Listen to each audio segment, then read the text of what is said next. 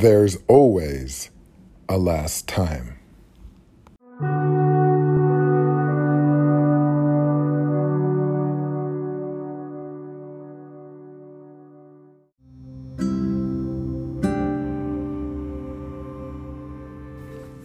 Hey, what's up? It's Coach AK, and it's the Mornings with Coach AK. You know, there's always going to be a last time. There's always going to be a last time you might have a conversation with a friend.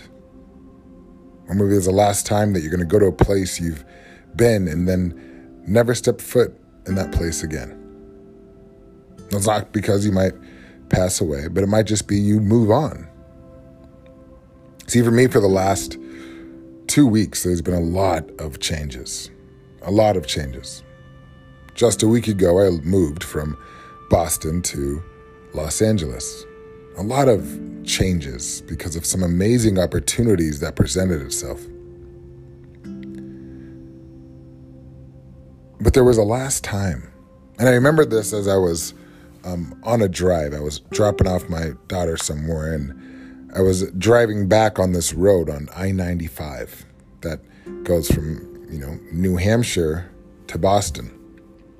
And I was on the rush to the airport because I was running late. I was packing a little late. And as I was hurrying to get back home, I was listening to this song. And I was still 45 minutes away. And the particular lyrics in the song was, "Leaving the past behind, I found love." Now at that moment, something switched in my brain. And all of a sudden, I started looking around on this road that I've traveled many times before. And the thought of, this may be the last time I'm on this road. Sometimes we're on this road, or sometimes we're in this life, and we have our last time. But how often do we actually know it is our last time? How do we know it's going to be that last conversation, that last drive, that last experience, and we don't? And so oftentimes our last times are, we don't even remember. But on this moment when I was driving down the road, I had a feeling it was the last time. But at that moment, the trees started to look different. I started to appreciate it more. The road started to look different. The signs started to look and feel different.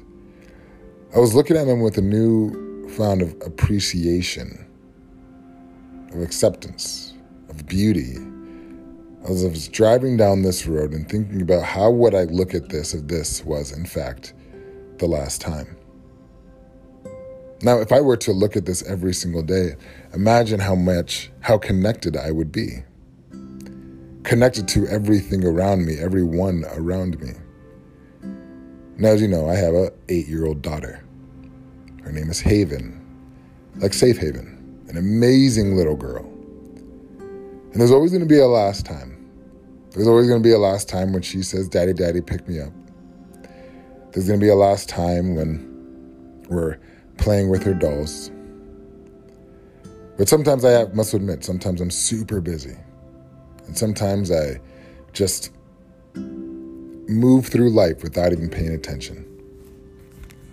So for this, as I think about my life and always think about these moments of these last times, you now need to think and treat every moment like it's the last time. Think of every moment like it might be its last. And you might just appreciate the things around you just a little bit more. My name is Coach AK, and really remember those moments.